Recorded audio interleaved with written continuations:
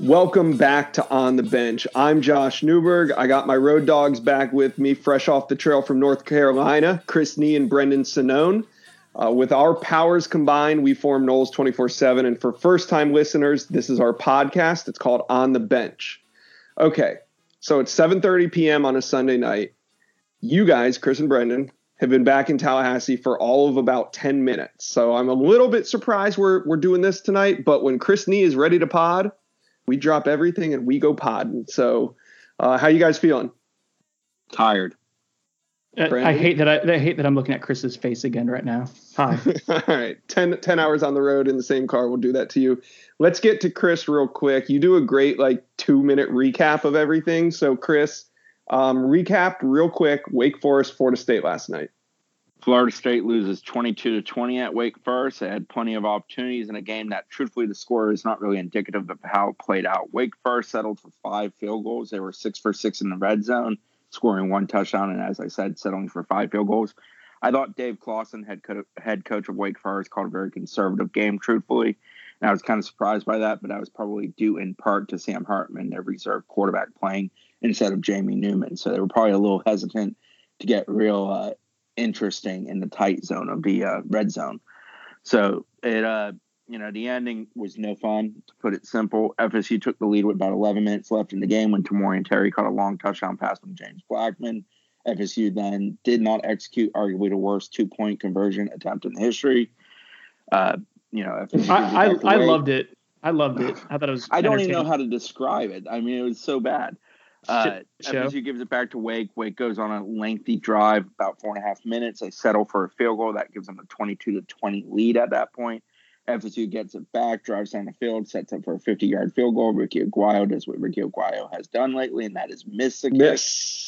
They give it back to Wake. Wake runs off a little more time. FSU gets it back with about half a minute left on the clock, and then they fumble the next 2 snaps and kill the clock themselves. It was the definition of it running down their leg at the end of the game. It was a very unimpressive showing.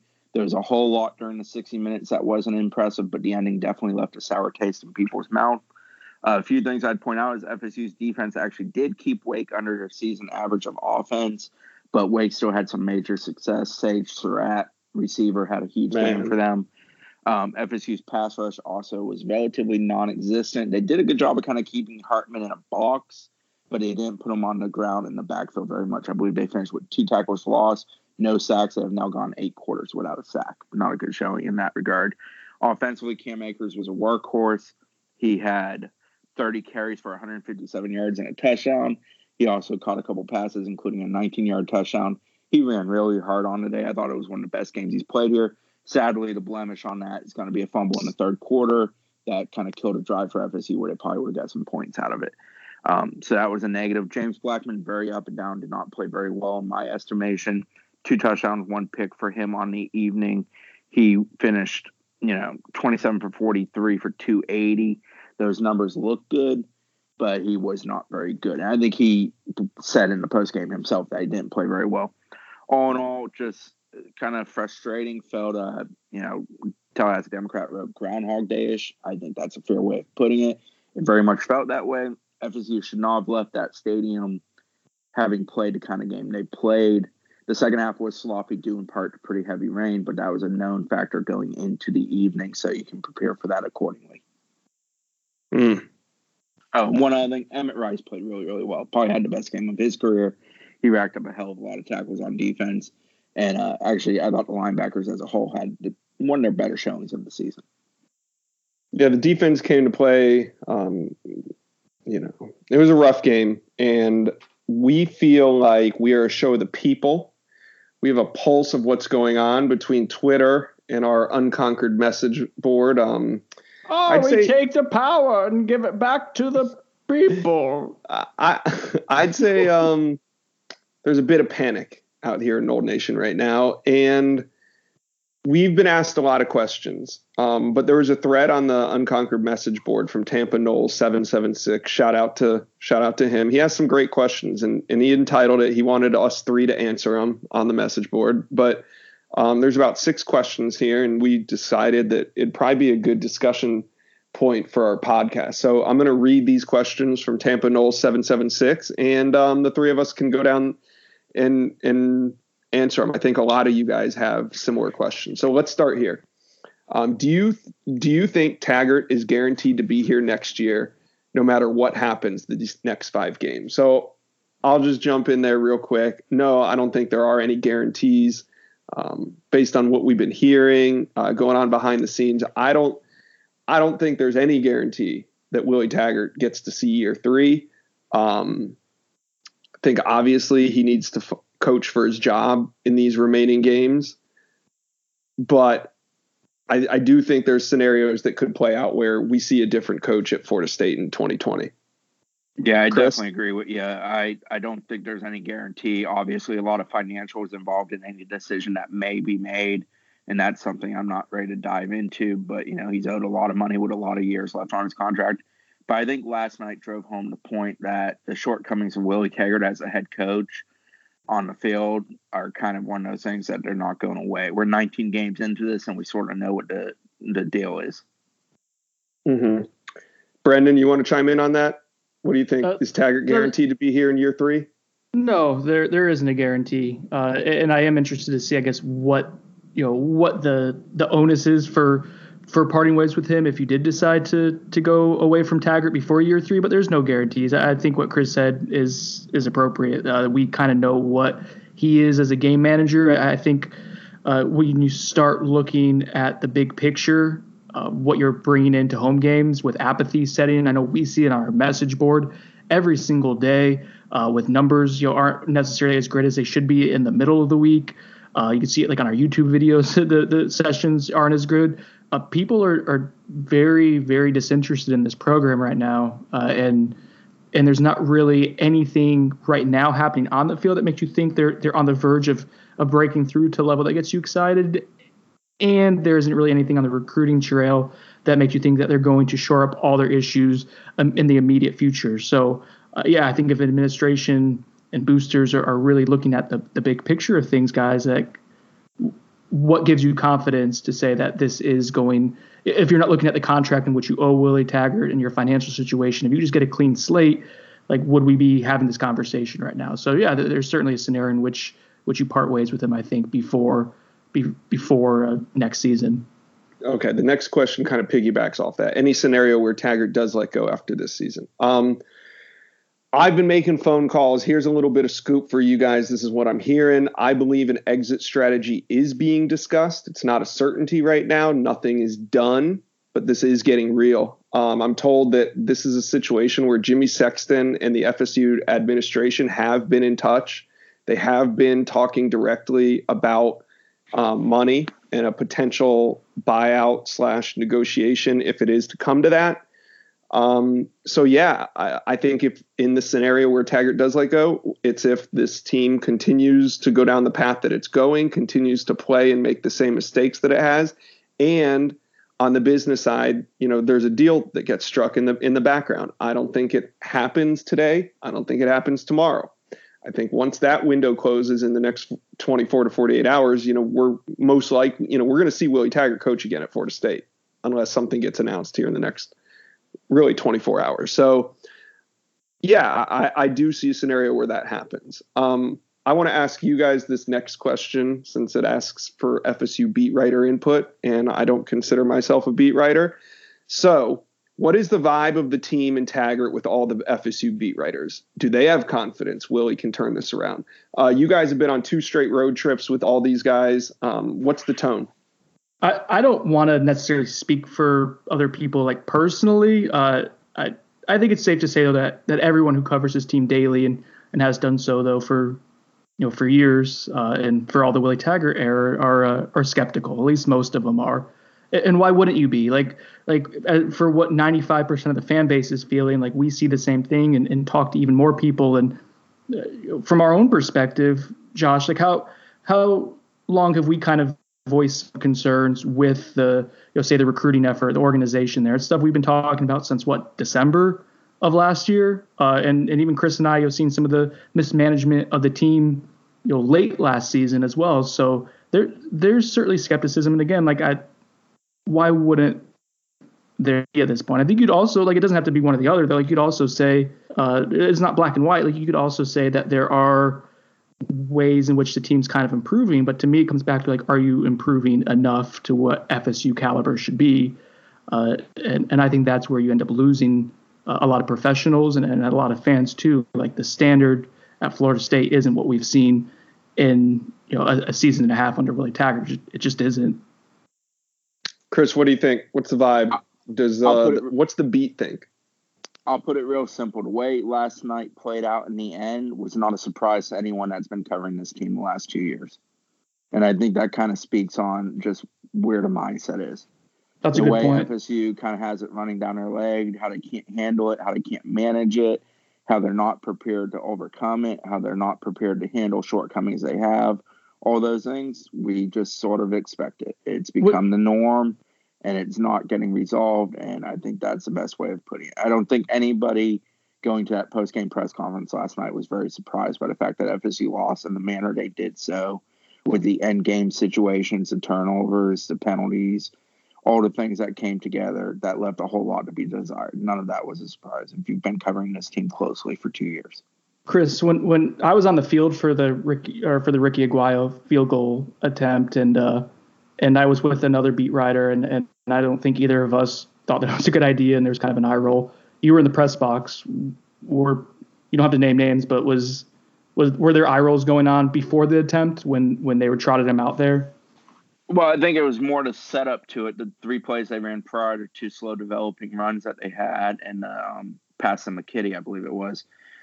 Where it just didn't gain a whole lot, didn't really set them up in a good situation. You know, like kicking a 50, 51-yard field goal in that range. I believe it was 50 officially. It was just sort of like, this isn't how you go about winning this game. This isn't, nobody currently covering this team thinks Ricky Aguayo is at all reliable, because he's not reliable.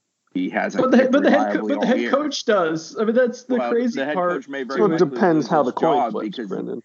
The head coach may very likely lose his job because he put his trust in a guy who's completely unreliable, which is a condemnation on his decision-making as a head coach. I mean, I put that on the message board earlier today when someone asked, like, if your job is theoretically even remotely close to on the line, let's say the job's on the line and results are really starting to matter now, and you put your faith in a guy who missed 4 out of his last 5 field goals, was 500 on the season, and you basically have had competitions openly for him the last couple of weeks, like, and that in a wet field 50-yard field goal, you iced him, and that was his first field goal of the game.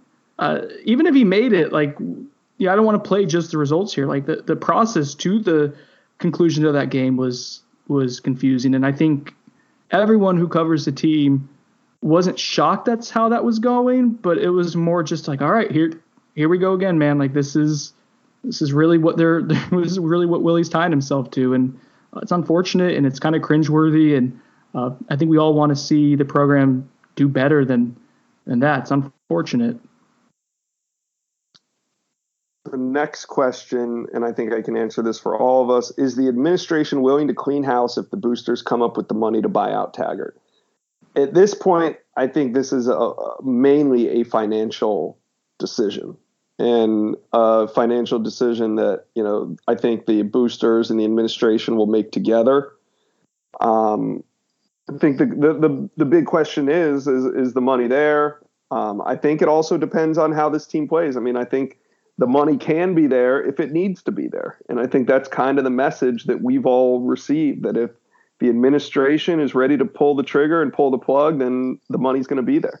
I think we've all heard that the money is there. Not even can be there. The money is there if they decide to go that route. I think that's safe to say. We've all heard it from different people at this point. Not that it's easy, but you have it. Sorry, Chris. After the ULM game, obviously, program was not in a very good place that night, even though FSU won. I was told there was conversations had by the powers that be to kind of, figure out all contingencies if they had to move forward in different directions. If they had to go different paths as a program, can they handle this? Can they handle that? How do we go about doing this? Do we stick with this guy? Do we go to a new guy? All those kind of things. And I was told financials were obviously part of that conversation. And basically, if the money was there and needed to be there to handle a change of situation, it would be. That being said, ultimately the decision in part is the cost of moving on and being done with Willie Taggart and potentially others on staff financially more viable than sticking with him and causing a loss in ticket sales, booster donations, et cetera, and the incoming money for the program.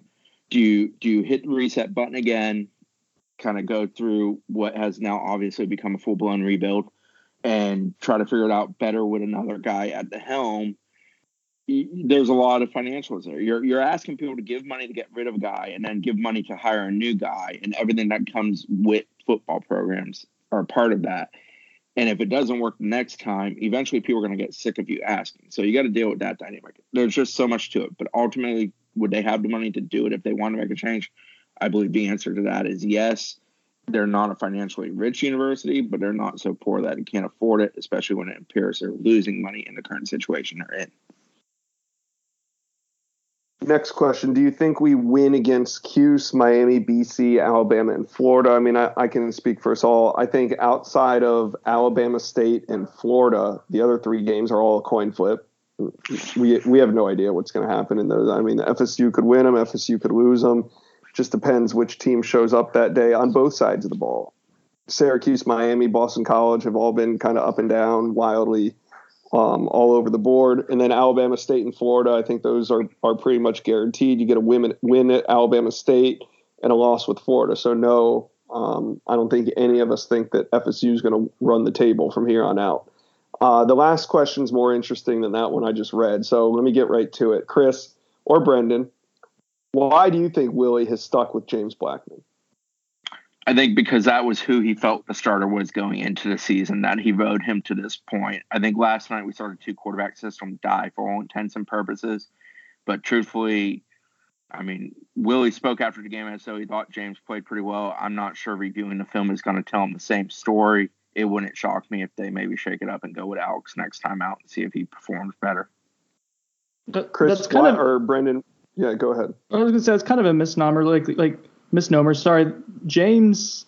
He's stuck with James, but he also hasn't. He's kind of created this quarterback controversy with the 2-quarterback system and trying to integrate Alex Hornibrook in a rotational basis. And I do legitimately wonder what that has done for James Blackman's psyche. Not that he had a great showing against Virginia, but now he's looking over his shoulder constantly, and I don't think that's good for him. I think he's pressing and enforcing things. And I remember at the time thinking, okay, when they started kind of trying to do this balancing act of using both, that it didn't make a ton of sense. But this past game was by far, I think, James' worst game in terms of making reads. He had missed some against Virginia. This was far more frustrating to watch because he just had some wide open guys, and a lot of people are going to point to that Keith Gavin avoidance on 4th down and him not even seeing Gavin lined up there, and James just kind of hurrying and rushing to try to get the conversion. But there were a lot of other throws, that we could see from the press box when we were able to see the full field where he's just not keying in on guys who are open. That probably happened 3 or 4 times, and that's in addition to not throwing the football away when he was under pressure, and it ends up being an interception in the red zone in the first half. So I don't think it's fair, though, to say Willie has stuck with James Blackman. I think he's created some issues where it hasn't helped James out at all. But yeah, I think also, guys, it's not a great situation. They don't have a quarterback who's ideal for what Kendall Browse wants to run. I think we've seen that in the way that Willie Taggart has kind of handled James Blackman throughout his career, that he's not a full believer in James. And hence it looks like there's a lot of indecision in how he handles the quarterback position. I don't think that's productive long-term for James or Alex or any other quarterback that comes through here to be kind of handled the way they have been this season. All right, well, let's take a break. When we come back on the other side, I want to get more into the game itself, talk about some of the issues that we've been seeing, not only in this game, but in past. So let's take a quick break. We'll be right back. I'm Mark Chapman. Welcome to the Planet Premier League podcast. Each week, Cesc Fabregas, Nader Manua and myself talk all things Premier League. As a player, you don't have time to talk. No. You don't have time to make a plan. You just need to deal with wave after wave after wave. We watched Coach Carter, and he said, afterwards, the game's just about doing this for your teammates. And I remember looking around halfway through the film and half the squad was asleep. Planet Premier League. Listen wherever you get your podcasts. Rise and shine, football fans. This is Susanna Fuller from Morning Footy, a podcast part of the CBS Sports Golazo Network covering the breadth of the global game.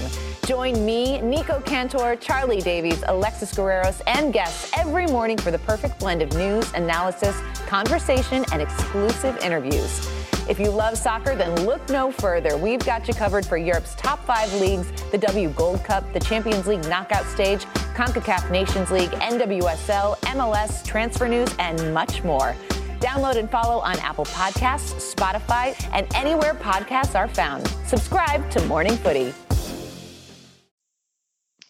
And we are back on the bench. I'm Josh Newberg, Chris Nee, Brendan Sonnone with me. Let's get into the game a little bit. Something that we talked about last week was play calling and who's actually doing it. Brendan, in the second half of this game, you noticed and you were looking down, I'm sure, with your little binoculars. I'm picturing They're you not right little now. Binoculars, they're big. Looking down. We haven't confirmed it, and you're definitely going to ask it tomorrow in the presser, but what did you see? Well, I had heard earlier in the week that there was the potential for Willie Taggart to be more involved with the play calling on offense this week, and so that was something I was keeping an eye on and paying more attention to than say I normally would throughout the game, even though I do like to use the binoculars. But like last week, I left my binoculars at home, so and that was problematic. But what I saw was I'll try to paint the picture as best as I can. But this is really what it looked like was how Willie Taggart operated as a play caller early on at his FSU tenure and when he was at USF. And that's essentially Willie Taggart is in his headset. He's looking down at his play sheet, and he keeps looking over down the sideline and talking to someone through the headset, but looking over at someone in the general direction of where Kendall Briles is. And Kendall Briles is calling in the plays with the hand signals and whatnot and the tempo offense. The way it looks is like Willie Taggart's ahead of the play, and that's how it would work at USF. He would have someone, basically he'd be looking at a run play or pass play, depending on the situation, and would give, then you would have the options to call it in based on what you think. I tweeted that out today, and I mentioned it in the game thread last night too, that was happening, that I heard that was a possibility for Willie to be more involved. To what extent, I don't know. I can't confirm and say, for sure it was 100% him making the decisions. I was able to end up confirming, at least with someone else today who would have really good knowledge of this, that there was at least some interaction between Willie and Kendall Briles with how the play calling was going. So Willie was involved this week for sure. It's something I do want to ask Willie and see what he thinks. But at this point, I've had 2 people say that Willie Taggart was going to be involved in the play calling this week. Again, to the extent, I didn't want this to be like this was 100% Willie Taggart calling everything deal, but he was involved. I think people, and you probably saw it on Twitter, Josh, are a little skeptical because they want Kendall Briles to have full autonomy of the play calling, given that he's $1 million man and brought in to run this offense. To me, it kind of came off at times like it was a mishmash and kind of them agreeing to things almost is how it looked. And you could tell Willie Taggart likes a lot of the long developing screenplays to the perimeter and some of the trickery and whatnot. So it seemed like that was integrated into the play calling, how that affects momentum and whatnot. Man, I don't know, but it did seem like there was a difference in what we've seen in recent weeks. Yeah, but I think this week more than any, fans have been outspoken and critical of Kendall Briles. Florida State didn't put up their average. What is Florida State's average on offense this year? Prior to this game. Going into that game, I want to say 32 or so. Okay, so they were well below their scoring average. Chris, what was your general thoughts on play calling in this game? Do you think it differed? Do you think things have changed? They ran the ball a little bit more. They were a little more aggressive with that, but that actually was a good thing. I thought the O-line blocked fairly well for run blocking, and obviously, as I mentioned earlier, Cam Akers ran it really well. FSU kind of sabotaged themselves. They got into Wake territory several times, but they only got the 3 touchdowns. They had the first drive that ended on downs with a really poorly executed fourth down play for them. They had the interception where they were running the ball really well during that drive, and they decided to pass it, and it gets picked. It literally was a definition of FSU football in 2019 as far as self-sabotage. And then the fumble that we referenced with Cam Akers ended an 11-play drive that had gone 50 yards and had FSU knocking on the 10-yard line, which was almost certainly going to generate points. Even Ricky Aguayo can make a 25-yard field goal. And then obviously we had the end game situation with the back-to-back drives where they had the missed field goal. They again were in Wake territory set up, given it was a long field goal, but 3 points that didn't get put on the board. And then the end of game situation where they're trying to do something to get themselves in position to have a shot at kicking one. And, they run the 2 plays for negative 12 yards with back-to-back fumbles. So that makes the play calling look a whole lot worse, and it makes the scoreboard look a whole lot less for FSU. As far as their ability to put it up. They had, 3 to 4 drives there that they could have generated more points on that they got nothing out of it. So I think play calling will be critiqued, and I think it's fair. There was definitely some issues on the evening with some of the decisions made, but FSU's execution, which falls on both coaches and players, was also poor in many situations. Okay, well, we're going to check on that. Tomorrow's Willie Taggart's going to speak at noon. So I'm sure he's going to get a couple questions on play calling, and we'll see if he clarifies it or not. The next topic we were going to hit on was the quarterback position, but I feel like we answered a lot of the topics that I wanted to talk about. So the only remaining question I have to you guys is who's going to be the starting quarterback moving forward? That silence is deafening, right? It's the $1 million question. Yeah, I don't know. So I do have a few thoughts on James Blackman. I alluded to it earlier. You guys know I'm a fan of him. I think I've defended him more than most, and I think more than a lot of people on our message board are comfortable with. He was bad on Saturday, and I think what's concerning to me, guys, is that he seems to be regressing in some ways. He's not having fun, and that's a strength of his. We talked a little bit about his emotional disposition before and him not handling the ups and downs very well, but doesn't seem to have confidence in this offensive line. Chris had mentioned this during the game. I'm concerned that he's seeing ghosts. What's the proverbial feeling pressure that isn't there? He's seeing ghosts. It is spooky season after all, but he is feeling pressure that isn't necessarily there. He's rushing things. There were 5 drops Florida State receivers had the other day or on Saturday, so that didn't help things either. But it all kind of leads for me to say like that James is seemingly taking a step back. He isn't progressing the way you want him to in the scheme. I think this comes back to the coordinator and coach having different ideas of what they want the offense to look like and trying to mesh things a little bit. That doesn't help. But essentially, you're seeing regression in the last couple of weeks. I know Clemson isn't necessarily a fair sample size, but that continued against Wake Forest where he didn't play a particularly clean game. You want to have continuity at that position. You don't want to be moving guys back and forth. I think FSU's done that this year, and that hasn't helped either of the quarterbacks. But if James is indeed taking a step backwards and dealing with confidence issues, then you have to look at Alex Hornibrook, because you can't have your quarterback struggling with confidence. That's something that you can't have. That's killer. That's going to lead to more losses. So in that sense, I see the upside of Alex Hornibrook if this coaching staff has mismanaged James Blackman to this point. I kind of have a feeling that they have to some extent. So hold on. I'm going to try to the TLDR on that one is you think Hornibrook's going to start in the next game? Is that what you essentially told me? If I had to put money on it right now on Sunday evening after a 10-hour, that's not much. After a 10-hour car ride and 4 hours of sleep, yeah, man,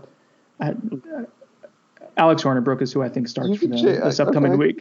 We'll try to do another pod later in this week. I'm cranky right now. Alex Hornibrook, damn it. Okay, Chris, you got anything to add to that?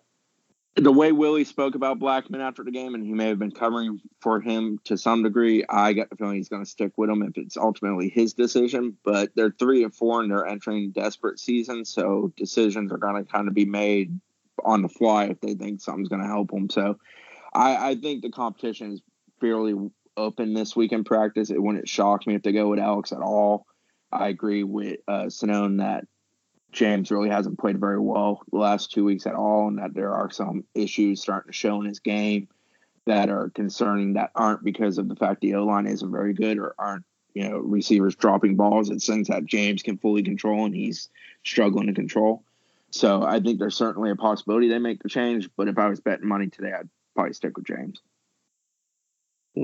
Okay. Stay here, Chris. I want to talk O-line with you. We saw some new combinations this week. What did you think of, I don't want to call it FSU's new look offensive line, but what did you think of some of these combos? Well, some of it was forced upon him by injuries. Bavion got banged up. Brady Scott got banged up. Juwan Williams isn't 100%. Abdul Bello isn't any good. Darius Washington played a good bit. I thought he did well for a guy getting thrown in the fire as a true freshman at a position that's probably not his strongest position moving forward. He didn't play great, but he was competitive. He played hard. He did some good things. He got some help too. They moved tight ends over there, used the back some to help him out. I thought it was positive. You're looking for something to grow with the O-line, and it's good to see a kid who's a freshman willing to kind of put his helmet down and bang somebody. I thought Andrew Baselli is actually really good at center personally. I thought he played very well. He's a very good snapper. We've talked about that in the past. I thought he did a good job getting out of spot and working forward. FSU found a lot of running success with the interior line of Lucas, Minshew, and Baselli. And, that's when Akers did some of his best work. Minshew is built like an elephant. And when he's able to work forward as a road grader, he can open up some holes and they're able to run a little bit behind him. So there's some positives with that. The O-line still isn't very good as a whole at all. It's still a major, major issue in pass blocking, but they were able to kind of push the pile some last evening and find some success with the running game. But the O-line is what it is. It's never going to be great this year. I don't think they found some magic elixir that makes it a whole lot better. I think they did find some combos that can have some success doing some specific things in game planning. Hear me out. Would this optimize the offensive line if we could have Baselli at center? Could Bavion play guard? Yes, he played guard a little bit last year. Do you guys think he would be an effective guard? I mean, I think the guards aren't the issue of all the problems that they have up front, right? Like, I think Dante Lucas is a fixture at right guard, is only going to get better. He needs to keep his emotions in check. And if Cole Minshew continues to get in game shape, and then Brady Scott's fine. I don't think that's the issue, Josh. I don't think that's the issue. I don't think you need to move Bavion Johnson necessarily. If Andrew Baselli is better at center than Bavion, then just go with that, I guess. And I don't know if moving him to guard allows you to kick a guard out to tackle in that left tackle spot where you're having so many issues. I don't know if there's a guy who really works at that left tackle spot. Brady Scott, maybe? Yeah. That seems dicey. Brady has his shortcomings. I don't know that he would be a drastic improvement at left tackle. The simple version is I don't think they really have an answer at left tackle currently on the roster. And I think that to Chris's point earlier about the offensive line, and I know it was against Wake Forest's defensive front. Wake Forest isn't really all that good on defense, making the 20 points all the more disappointing. But that little stretch that they had when they had Darius Washington, Cole Minshew, Andrew Baselli, and then the normal right side with Lucas and Roberts, that to me felt like the most efficient an offensive line has looked. And it didn't look great, but you at least saw a semblance of some physicality and guys with some confidence among that front five. And it's been so long since we've seen that.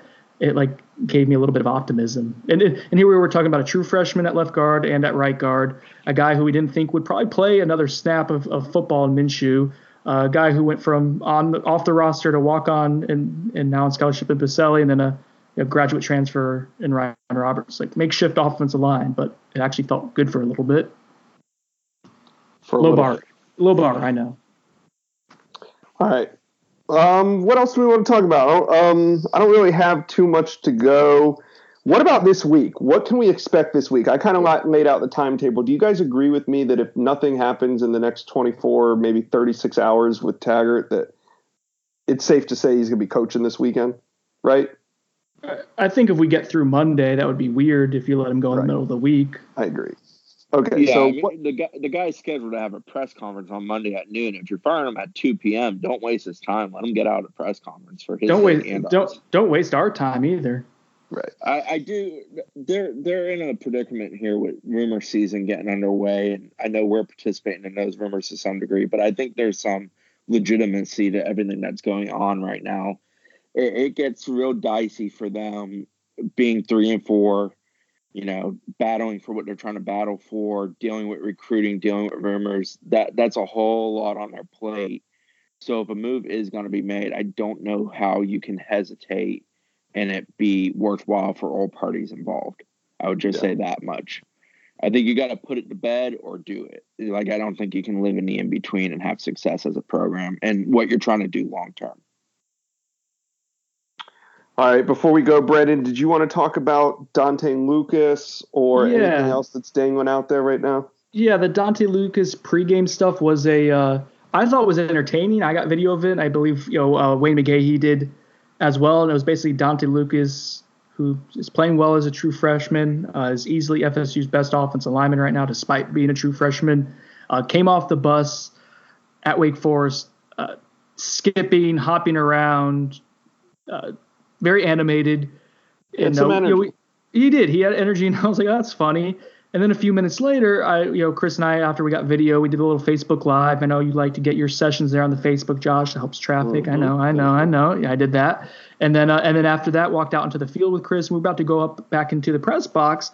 And I wanted to just take a little look around and see who was there. FSU doesn't give us a travel roster, and I wanted to see who was walking around. And I see Dante Lucas skipping around on the field still. Again, I'm entertained by it. It's a 300-pound guy skipping. But then I noticed, Chris, can I say what he was saying, you think? No? Can I repeat it? Hey, Chris? You saw it. It happened. It's real. He kept going around to Wake Forest players as they were stretching on the other side of the 50. And I don't know if he was pointing out to anyone specifically, but he just kept saying, U.S., U.S., U.S. Kept calling everyone ass, which, again, I thought was funny. I didn't get that on video, but what I did get on video was someone's got a party going on. What I did get on video was Dante dancing around and stuff, and then Willie Taggart had to come over and tell Dante to kind of calm down and had to kind of like an aggressive way by any means, just more like a father, like, hey man, calm down. And then Dante, even before the game, doing the same thing, like during the coin toss. Willie had to do that again. Odell Hagens had to do that again and put their hand around Dante and tell him to cool down a little bit. We saw him. You got a holding penalty early on. Seemed like he was a little distracted even during the final drive of the game, where he wasn't paying quite attention to the situation. So that's a work in progress. But Josh, did you happen to hear? I guess I didn't hear it specifically. The way the ACC network talked about it. I guess they talked about it and they did a little not a segment, but during the game they didn't mention that they happened. They mentioned it. They showed it a couple. I think they showed it once or twice, and they could have brought it up obviously at the end to paint a picture of Florida State barking with no bite. But no, they just mentioned it in the beginning. Okay. I don't think they made a big deal out of it. I just know it was polarizing among the fan base. Look, this team hasn't showed much fight. He's at least a freshman. He's trying to bring in a different tone, a different mentality. It's not a great look. It's not the best way to do it, but I'm not going to fault somebody that's maybe erring on the side of bringing too much energy. Yeah, I'm with you, Josh. I didn't have an issue with it. I thought that people, obviously you lose and it's a bad look and the result matters, I guess, there. But even beforehand, the reaction was pretty polarizing. Some were all about it. Some wanted Willie to let him keep going.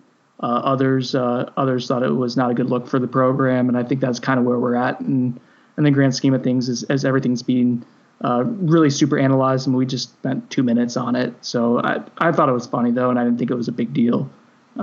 Whatever. Chris, anything you want to add? Just not maybe to that, but just to the pod. You good? No, regarding that, I'm pretty indifferent. It's competitive juices flying. Maybe culture needs to be better with regards to kind of handling it in a proper manner and, not carrying on as it seemed to carry on. And let me tell you, Wake very much enjoyed the post game when they ran across the field, letting FSU know they just won. And I'm sure that had a little bit to do with that. Which I'm interested. I watched the replay, but it was an abbreviated version. I want to watch the full one, see if they actually showed the Wake players kind of yelling at the FSU huddle on the field at the end of the game, because that was pretty not funny, but it was clear carryover from the pregame. Only other thing I would add is, I mean, FSU's in a tough spot. You know, people are like, oh, they can win a lot of these games. They don't win road games. They've won one ACC road game under Willie Taggart. So let's not go counting BC as an automatic victory. I don't care how much the Eagles aren't very good. FSU's not very good either. And the other issue is that FSU can't put together back-to-back wins. They've struggled mightily at doing that. So their ability to get to 6 or 7 wins is going to be a battle. I do think they'll get to at least 6 wins. That's where I currently stand on all that. But it's not as easy as just it's going to happen. I obviously expect them to beat Alabama State. I currently expect them to lose to Florida. But those other games are sort of a flip of the coin, even though those teams aren't very good. FSU has shown themselves not to be very good in a lot of situations. So yeah. I just would caution people of being, you know, fully expecting them to go into the dredges and not win 6 games. And I'd also caution people that believe they can still win 7 games or more.